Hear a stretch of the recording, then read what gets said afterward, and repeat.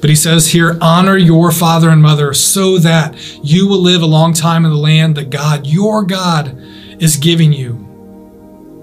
And here as a community of faith, as we listen to this, it should be a reminder for us of how the Lord has been speaking to us about relationships, about family, and about the home.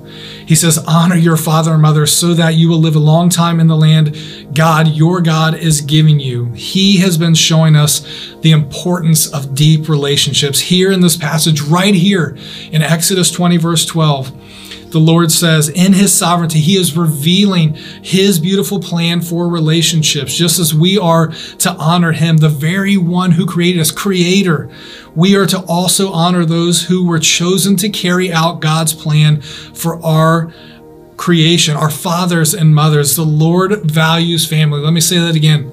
The Lord values family. He has been showing us this in our home and the ones who are around us. It is so important that it starts right here in our heart and goes into our home. The Lord values family. God created the family as a vehicle to advance the gospel and fulfill the Great Commission. Let me say that again.